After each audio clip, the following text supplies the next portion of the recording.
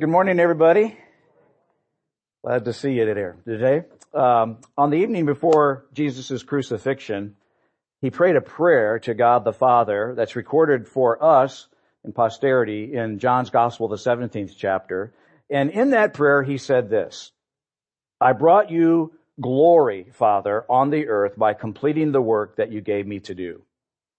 And ever since he prayed that prayer, it's now the privilege of every sincere and devoted follower of Christ to bring glory to God the Father when we complete the work that he has for each of us to do. But our assignment, should we choose to accept it, is always going to be beyond our ability and resources to complete. It keeps us dependent on him. And in today's message, we're going to discover that Jesus actually invites us to pray for his kingdom to break into our lives so that we can fully and completely fulfill our God-given mission here on the earth. As Melissa shared, we're continuing our sermon series titled The Amazing Possibilities of Prayer. Our conviction is that God intended prayer to be experienced as vital, as life-giving, and life-changing. And we've got three fundamental hopes for our shared time together. The first is that our prayer foundations, what we believe about prayer, will actually grow to be biblical, clear, and compelling. Secondly, we're hoping that our prayer practices, what we actually do in prayer, will be simple. And then thirdly, that our experiences, what we see happen when we pray, will grow to reflect all that Jesus actually desires for his children to experience in prayer. And we've been looking as our foundation at the model for prayer that Jesus gave his followers when they asked him, Lord, teach us to pray. Now, it's commonly called the Lord's Prayer. It's found in your Bibles in the Gospel of Matthew and in Luke. So if you have a Bible, you might want to open it this morning to Matthew chapter 6, if you have a Bible app on your smartphone. Matthew chapter 6. It's in the context of Jesus' sermon, the Sermon on the Mount, where he shared this model for prayer. And you can, by the way, check out what we've said in our previous messages that lead up to today by checking out our podcast on the website. It's really easily accessible on the homepage, www.thevineyardchurchpeoria.com or .org. And one of those two. I think it's org. Is it org? Yeah, thank you guys. And you can click on the podcast on the homepage. But I thought it'd be great for us just to pray together the Lord's Prayer as we launch our service today. So let's pray this prayer out loud together. Our Father in heaven, may your name be kept holy. May your kingdom come soon. May your will be done on earth as it is in heaven. Give us today the food we need, and forgive us our sins as we've forgiven those who sin against us. And don't let us yield to temptation, but rescue us from the evil one. For yours is the kingdom and the power and the glory forever. Amen. And Lord, we do just thank you for the opportunity to be gathered together this morning and to celebrate the beginning of a new week by gathering together with those who share a similar passion. And we pray, God, that today you would inspire us to worship you, that you would enlarge our capacities to love you and love one another, that you would equip us for effective ministry in the worlds where you have us. You alone, Lord, know what we so desperately need. Put your power on your word to our lives today in your name. Amen. Well, we've begun unpacking the Lord's Prayer over the last weeks by indicating that it has 6 parts. There are 5 specific petitions in the prayer and 1 concluding praise and affirmation. It's like an accordion that can expand or contract as we have time to pray. And we've looked so far at the first petition, Our Father in heaven, may your name be kept holy. And what we've learned so far is that Jesus desires for our prayers to begin with an affirmation of identity. Ours and his. As our Father, God's compassionate, he's approachable, he's motivated to act on our behalf as we are his children. He is our Father. loved by the Father. As our holy King in heaven, God has both the power and ability to do what we're actually petitioning. It's not just an exercise that's therapeutic in nature. God can do what we're asking Him to do. And we honor His name by asking that the fivefold blessings revealed in His Old Testament names be established in our life. Salvation, the Spirit, soundness, success, and security. Now today we're going to move into the second petition regarding the kingdom. As we've prayed, may your kingdom come soon, may your will be done on the earth as it is in heaven. It's safe to conclude that the kingdom of God is the central message and mission of Jesus. To miss the significance of the kingdom in the life and ministry of Jesus is to miss the significance of His life and ministry altogether. So, His teachings showed people how to enter it. His miracles proved that it had come. His parables explained its mysteries. And this prayer taught His followers to desire its full expression. Your kingdom come. So what did Jesus mean when He instructed us to pray for the kingdom to come? Well, the Western world conceives of kingdoms largely in terms of geographic sense, a parcel of land over which a sovereign ruler exercises authority or lordship. Think of the Queen of England, Queen Elizabeth, or the Crown Prince of Saudi Arabia. But the biblical term kingdom would more accurately be defined or described as the rule or reign, R-E-I-G-N. Now, Jesus never directly explained the kingdom when He showed up. Rather, He just announced that it was here. The opening salvo of His ministry is recorded for us in Mark's Gospel, the first chapter, and we read in chapter 1, verse 14, Jesus went into Galilee where He preached God's good news. The time promised by God has come at last, He announced. The kingdom of God is near or at hand or present. Repent of your sins and believe the good news. Now, because Jesus never explained it, many in His audience misunderstood. On one hand, there were a number of people who thought He meant He was ushering in a geographic or political kingdom. It was a return to the good old days of Kings David and Solomon, in the glory days of Israel's empire 1,000 years before. They thought God's kingdom would mean a military defeat of the oppressive Roman Empire, and then Jesus as the Messiah would now rule over this new territory. Still others thought that Jesus was referring to a time in the future when the present evil age, as they knew it, would end. That Jesus was talking about the new age, referred to by the prophets as the expression, the day of the Lord. A day when peace and prosperity and justice and blessing for all the world would finally come back as Israel regained its rightful place as God's preeminent people on the earth. But neither of these misconceptions proved true. When Jesus brought the rule and reign of God, His kingdom, it was coming in an unexpected way.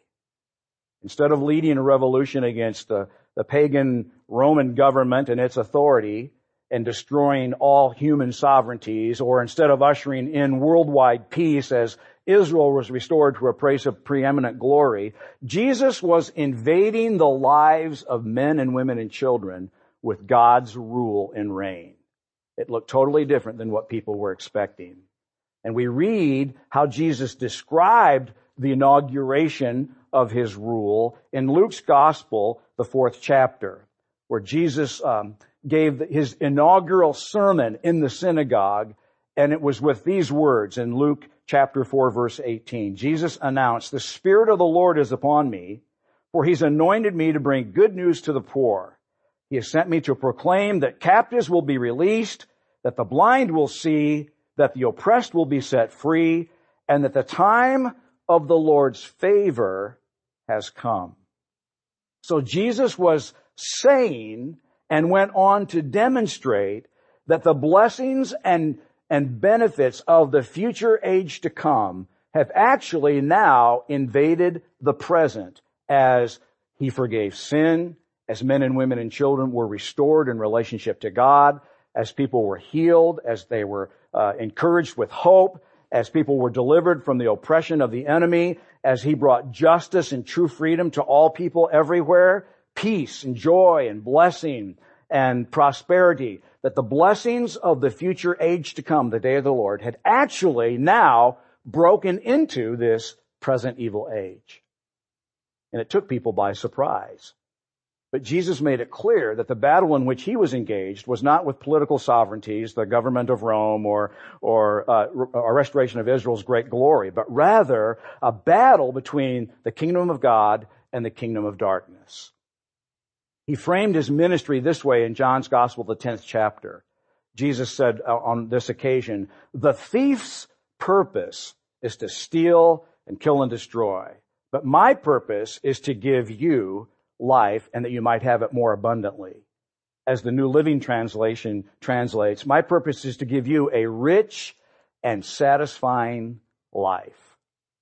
You see the contrast to the two kingdoms that are in conflict?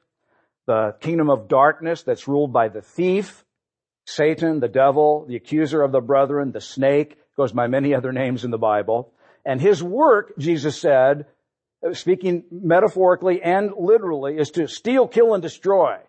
But my work, the work of God's kingdom, the kingdom of light, the kingdom that's ruled by Christ himself, the Lord of all the earth, my purpose is to give you life and that you might have it more abundantly, a rich and satisfying life. Jesus said in another context, to set everything right again. And so in his words and in his works, Jesus was bringing the kingdom of God as he pushed back the work of our evil enemy, Satan. I thought it might be helpful for those of you who are visual learners to actually show you a diagram that will be helpful in kind of explaining this two-age, two-kingdom conflict. Now, this two-kingdom illustration is a visual picture to show the expanse of human history, beginning on the left side of the diagram with the fall of mankind into sin in the Garden of Eden.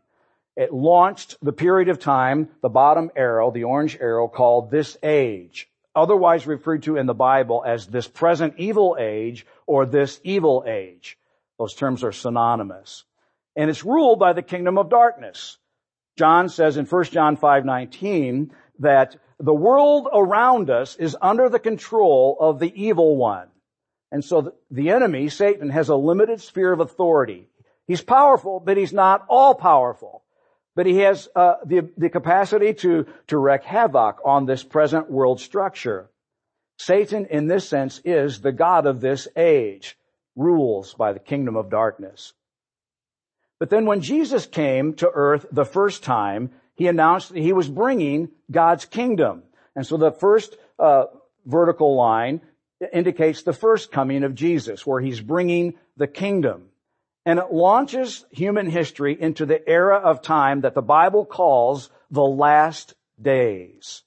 So the time between the first coming of Jesus in his advent and then the second coming of Jesus, the second vertical line, where he will literally come again a second time. This period of time is a parenthesis in history that is called, in the Bible, in biblical language, the last days. So we've been living in the last days for about 2,000 years now.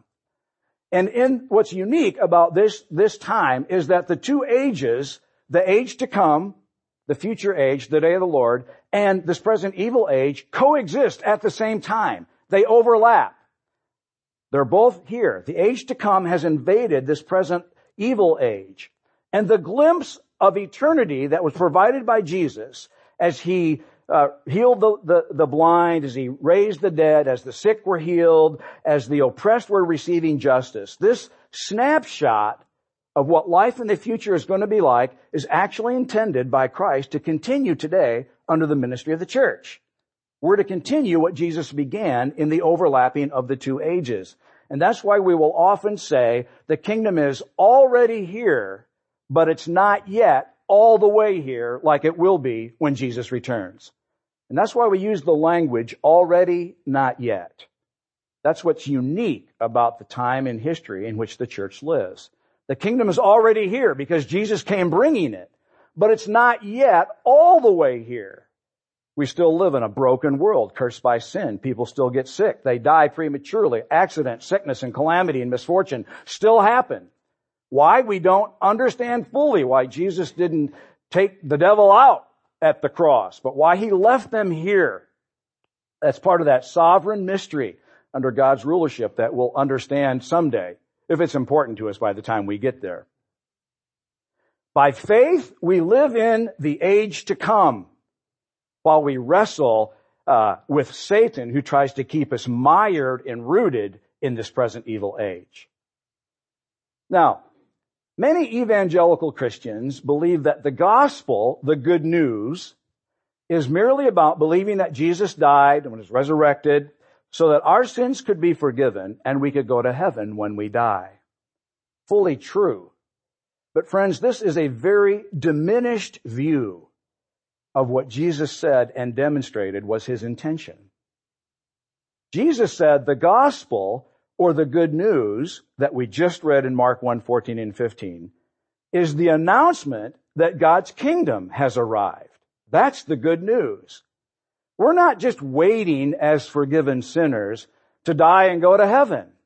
Rather, we're to be partnering with God the Father in the power of the Holy Spirit to usher in the rule and the reign of God right here and now. We're to be occupied with bringing God's kingdom on the earth where we work and live and play and go to school and shop and eat and hang out and do life. We're to be God's vessels for bringing his kingdom present in the midst of a crooked and perverse present evil age. Now, the early church, when you read their history in the book of Acts, seemed to live with an understanding that they were to continue the words and works of Christ. They were to continue the ministry that Jesus began in the power of the Holy Spirit. They were to continue his ministry here on the earth, as we will sing in our worship set today. Ministering wholeness in an overall sense, plundering the kingdom of darkness wherever they found his works present. Reclaiming people from the grip of the enemy. That's the work the church is called to do. And each one of us that's a sincere and devoted follower of Christ plays a unique role in that mission going forward. And friends, if you haven't discovered it yet, you soon will, that you need more than your resources and abilities for that mission to come to pass. If you're going to fulfill Jesus' prayer in John 17:4, to complete the work that God has for you to do, and in that way bring God the Father glory, you are going to discover that you need resources and abilities beyond you. And that is why Jesus told us to pray, your kingdom come, your will be done on the earth. We can't fulfill that mission without his help. So let's bring this down then right to where we live. Let's drill this down to where we're at. When we pray the second petition of the Lord's Prayer, your kingdom come, what we're really praying, quite simply, is this. I like to think of it this way. We're praying for God's love, mercy, power, and truth to bear right where we are. LMPT. Love, mercy, power, and truth. That would be a way we could describe the rule and the reign of God. Where we need it in our lives, in the lives of those that we love, and in the lives of our spheres of influence. We're asking for heaven, the future kingdom, to be made present on the earth, this present evil age. We're asking for heaven to come to earth. In that sense, friends, heaven is much closer than you imagine. So I'm going to suggest 5 categories in which to pray. In other words, these are the rails that our prayers can run on. I don't know about you, but if I'm just left to my own devices about pray the kingdom come, after about 2 minutes, my mind just goes to mush. I need like a model. I need a structure and a frame to hang my prayers on. So I want to give you the one that's worked for me. You know, you can put it in your pipe and smoke it for a while, and if it doesn't work for you, that's just an old expression. I don't know where it came from, actually. Well, maybe I kind of do, but no.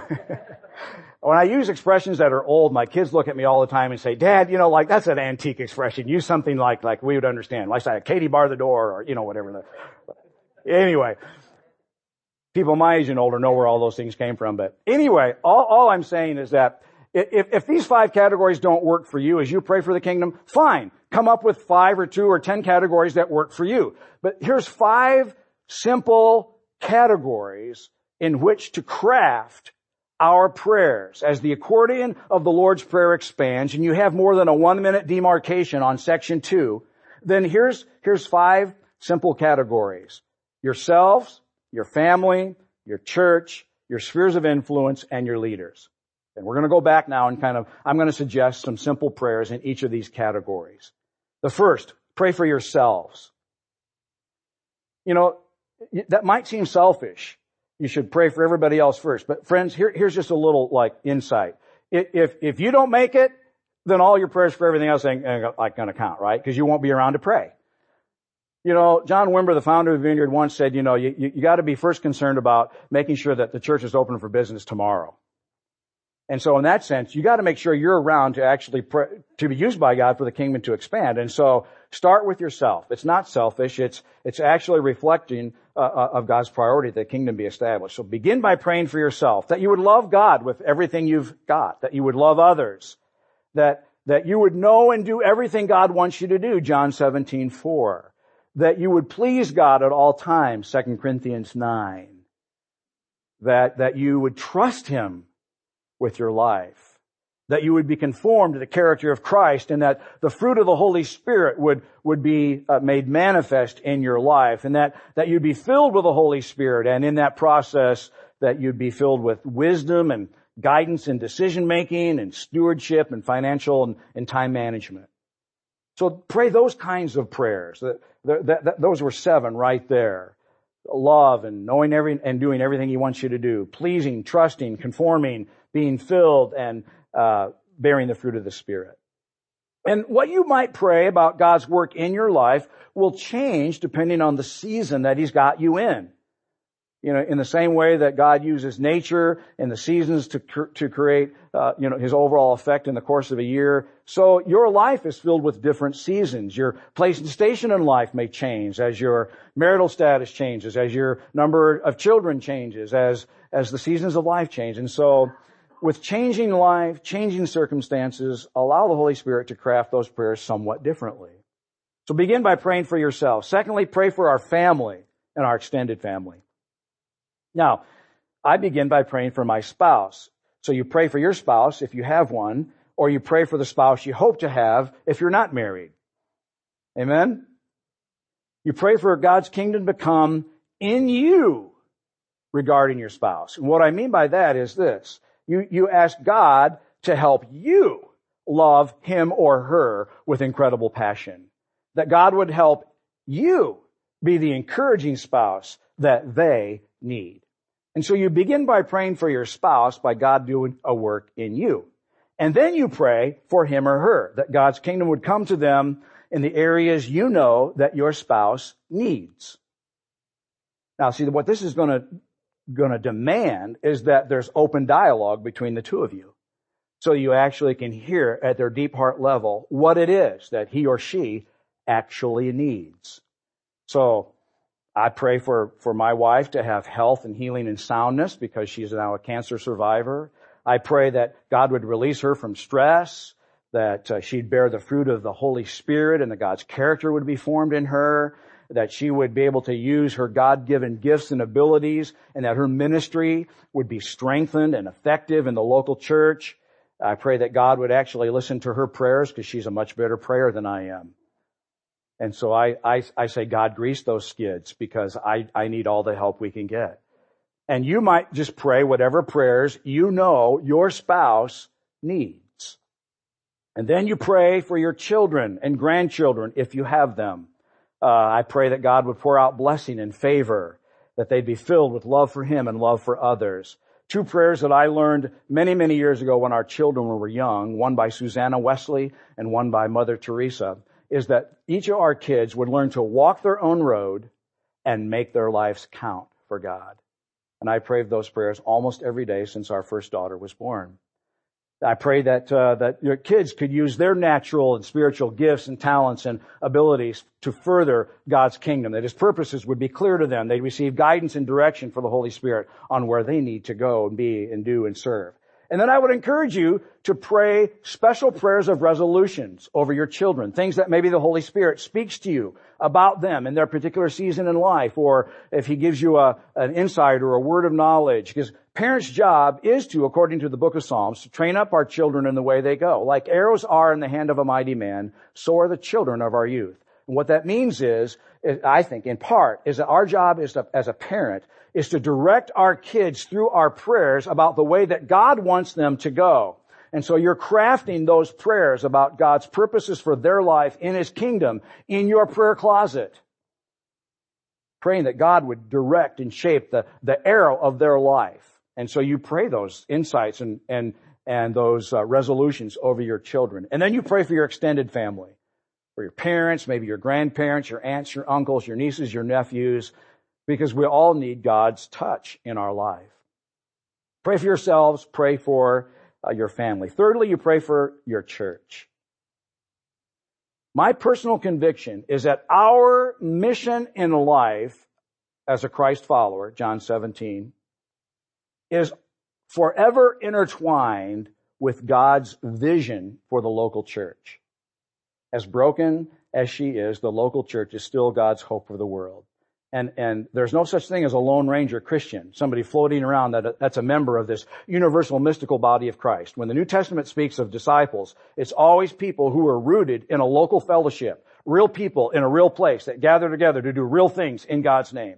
Your mission in life, having chosen to accept it, is always integrally related to your work in a local church. And so, yeah, it behooves you to pray for the kingdom to come to your local church. Now, for those of you that are part of the Vineyard Church family, I've posted on our church-wide communication tool called The City to list our prayer dreams for our church family. I can tell you're looking very intently at that picture.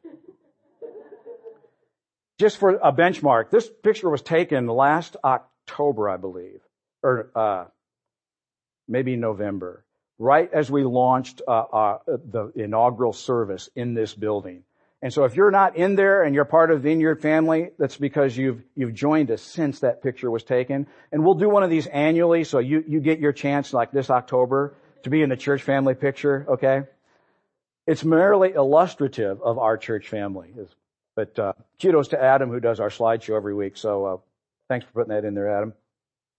But our prayer dreams are listed on our church-wide communication tool called The City. And I'll just explain them really briefly what they are. You can access that if you're a member of the city. If not, you can check off on your Connect card today that you want to get connected in the city. And you can see these prayer dreams so you could unfold them into your prayers for the kingdom to come to Vineyard Peoria. We pray for our vision that affects Peoria and the surrounding communities, Tazewell, Woodford, Stark, and Marshall counties. And we pray that God would enable us to help people follow Jesus and find real life. That's what we want to be about. And there are 4 underlying values that make that happen. The first is wonder, that every person would dynamically, powerfully experience the living God in all that we do, in a personal way, through Jesus, faithfully participating in our weekend worship services, in the disciplines of the faith, and our life together. Secondly, friendship, that we would authentically connect with others in meaningful ways. And for us, that often happens as we're willing to take the risk and invest our lives in small group relationships. Thirdly, that every member would compassionately and powerfully extend God's kingdom in the spheres of life where He's placed us. That speaks of our impact. And then fourthly, that every member would be both radically and beautifully transformed to reflect Christ and to transform others. And that's the word we use, change. Wonder and friendship, impact and change. And so we pray that that stuff would actually happen, that our church life would be marked with signs and wonders and miracles like the early church, radical inclusivity, that it would be marked by practical generosity and an infectious attitude of joy and peace and thankfulness, and that we would have noticeable community goodwill, that it would make a difference if the Vineyard Peoria wasn't here. And then we pray for our church family. You can pray for the fruit of the Spirit, because we all need to grow in that area. Love, joy, peace, patience, goodness, kindness, faithfulness, gentleness, self-control. We can pray for strength, that we'd all have the ability to resist doubt and temptation, intimidation of the enemy. We pray for friends, that we'd all have the ability to connect with other people inside and outside of the church. And we pray for help. God, we need your help to fulfill our callings in life.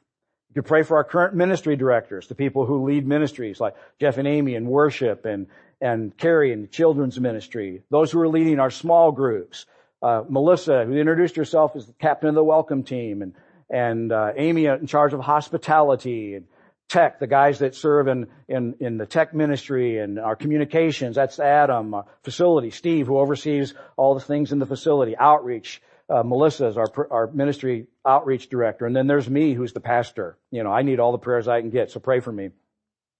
And then, in my case, I pray for every member and every guest of the Vineyard by name. And the more I get to know you, the more specific those prayers actually become. That's why we ask you every week to complete one of those Connect cards that Melissa held up, where you record on the Connect card the ways that you want God to move in your life. And when you write that down, we actually will pray that for you. And so the more specific that you're willing to be in disclosing, I'll actually use those to pray by name for everybody in our church family. And then you can also pray for things like new leadership to arise, new ministry opportunities to present themselves for our place and purpose in the city of Peoria to come to pass. So you pray for your church. And then you can also pray for our logistics. Just things like growing and assimilating new members and conversions and water baptisms to happen, for the numbers of small groups to increase, because that's where we do life. You pray for our budget to grow so that we have the capacity to add staff and expand our programming. And then as you're praying for the local church, you might also pray for the least and the lost that are here, those that God's called us to reach, people with whom we're building relationship, and they will cross those bridges of relationship to eventually join us. You might pray for our future campuses. We have a vision to plant campuses in Chillicothe and in East Peoria and in Morton and in Washington, and we'll plant a church, perhaps, Lord willing, in the city of Galesburg someday, and then maybe up north in LaSalle in Peru. You pray for missionaries that you might support in your global efforts around the world, or in local ministries that you choose to strengthen. We serve with Southside Mission right now. And then other worthy causes. And so all of these are wrapped together in your prayers for your local church. Fourthly, you're going to pray for your spheres of influence. Work, since that occupies about 50% of your waking hours, you're going to pray for God's love, mercy, power, and truth to invade your work, your attitude, and your performance, and your ability and relationships as an employer or employee. I love, just to illustrate how, just in the last several weeks, Elliot Kammeyer filled out one of these stories of God at work. And listen to what Elliot shared about how God's kingdom invaded his life at work. I prayed for peace at work, and all the stressful deadlines were abruptly met ahead of schedule when I could not see an end in sight. God came through in a magnificent way to let me be at peace at work. Isn't that awesome? Where Elliot got to experience the kingdom of God coming in a dramatic and unexpected way as he prayed about God at work.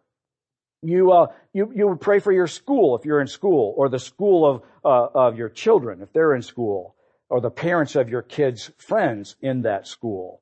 Maybe you pray in your sphere of influence for your neighborhood, the street upon which you live, or your apartment complex, or your condominium development.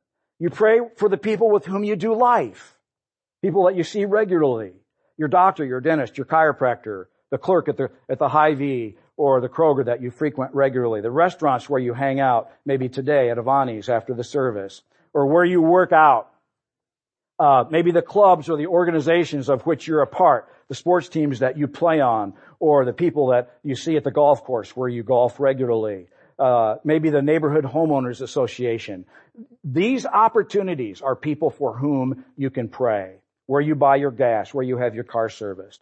In the Vineyard, we're fond of saying that we are to pray for our 5 friends. And this would be the people in your life for whom you don't think anyone else is praying. And so then we pray spheres of influence. That's 4. The 5th area to hang your prayers for the kingdom to come would be your leaders. Your city, state, and national leaders in that order, because local politics are always more important than international politics in the sense of that it has an effect of where you live and the quality of your life. So you pray for Jim Ardis, the mayor of Peoria, or your city if you're in an outlying town. Chief Settingsgard, the chief of police, the city council members. You pray for Governor Quinn. He needs all the help he can get right now. President Obama, his cabinet, your senators and representatives. You're never free to have an opinion expressed about any of those offices until you invest time to pray for them first. Pastors in this city and churches where your children and grandchildren worship.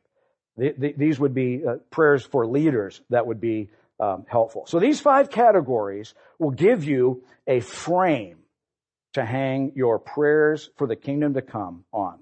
Now let me wrap up today by sharing just one final word about this section of the Lord's Prayer. Many Christians are confused about the will of God in prayer, in part fueled by a misunderstanding of this section where we're taught to pray for the Lord's will to be done. Many Christians believe that we should make our requests known to God, and then in a supposed demonstration of humility or piety, that we should qualify those prayers with the expression, if it be your will. Or, as this section says, your will be done.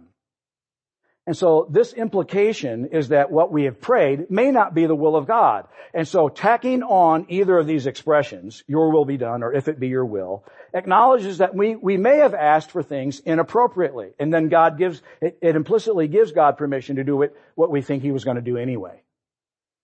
Let me say with all of my heart, I do not believe that this section of the prayer is ever intended by God to be a prayer of resignation. First of all, Jesus never instructs us to pray, if it be your will. The only time Jesus ever prayed this kind of prayer that was remotely close to this was in the Garden of Gethsemane in the shadow of the cross. In Mark, we read the story that they went to an olive grove called Gethsemane, and Jesus said, "Sit here while I go and pray." He took Peter, James, and John, became deeply troubled and distressed, and he told them, "My soul is crushed with grief to the point of death. Stay here and keep watch with me." He went on a little further, fell to the ground, and prayed that if it were possible, the awful hour awaited him might pass. "Abba, Father," he cried, "everything is possible for you. Please take this cup of suffering away from me, yet I want your will to be done, not mine." Now, what has happened is that Christians have taken this prayer and extrapolated it as the model for prayer on all occasions. But friends, Jesus was in a life and death battle with the devil, crushed with the grief of the sin of the world at this moment. These circumstances are so far removed from anything you have ever or will ever face that it's not a model for the kind of prayer that we're to pray regularly. We cannot extrapolate from Jesus' prayer in the garden in these incredible circumstances a template for all of prayer by tacking on to all of our prayers, if it be your will. Furthermore, Jesus knew exactly what the will of the Father was. This wasn't a prayer of like, well, I'm just tossing this prayer up and, I don't know what the will of the Lord is, so I tack on, if it be your will. It was not a prayer of resignation because he knew exactly what God wanted. His entire life had been moving towards this moment. Being fully human, though, Jesus' struggle was a complete surrender to the Father's will. And so when we're wrestling with God in issues of surrender, it would be appropriate. But in areas where God has already revealed his will, it's never appropriate. And so Jesus equates the coming of the kingdom with God's will being done in this section of the prayer. Your kingdom come, your will be done. You want to know what the will of God is? Look at what Jesus did in bringing the kingdom. Dynamically equivalent. Look at Jesus. And in this way, we already know what the will of God is in a general way in many areas. And so when we pray for God's kingdom to come, we're praying for everything that Jesus did to break in on the earth right now. God's kingdom is not our escape into another world after our death, but rather God's sovereign rule breaking into the earth right now, bringing God's will to be done right here, right now. Heaven on earth is what this part of the prayer is teaching us to pray. We never have to modify these prayers where God's will is already revealed with an, if it be your will. Jesus has already declared in his words and his works what the will of God is. And we're to pray that into existence. So friends, let me say it this way. This is not a meek and timid prayer of resignation. Nevertheless, if it be your will. No, rather, it's a bold, risky, crazy prayer of asking God to intervene. It's as if we were saying, Jesus, you rule and you reign at the right hand of the Father. Your resurrection inaugurated a new age, the age to come, and it was proof that it had come. And right now, God, we ask you to send the Holy Spirit to fuel this worldwide change. And we ask that you would break into our lives and our families' lives and our church and our spheres of influence and our leaders and our communities and our nations with your kingdom in all the ways that you know we need. Bring the will of God, Lord, to bear on the earth as it was revealed in the will of Jesus, in the life of Jesus, and enable us, Lord, to partner with you in fulfilling the mission you've given us in our church to fulfill. Lord, we thank you that you haven't left us alone, but you've equipped us with the Holy Spirit and a powerful prayer to see your work come to pass. Lord, all of us, when we die, we want to know that our life counted for something, that we were filled with your Spirit on a mission. And I pray that every person here, Lord, would grab a hold of this foundational, powerful prayer so that we could be about fulfilling the mission you've given us to do, and in that way, bring you glory. Put your power on our offerings now, Lord, to you as we lift our hearts and our hands in song. And as we give to you our gifts, may they bring glory to you, be tokens of what we intend to communicate, that our lives are yours. In your name, amen.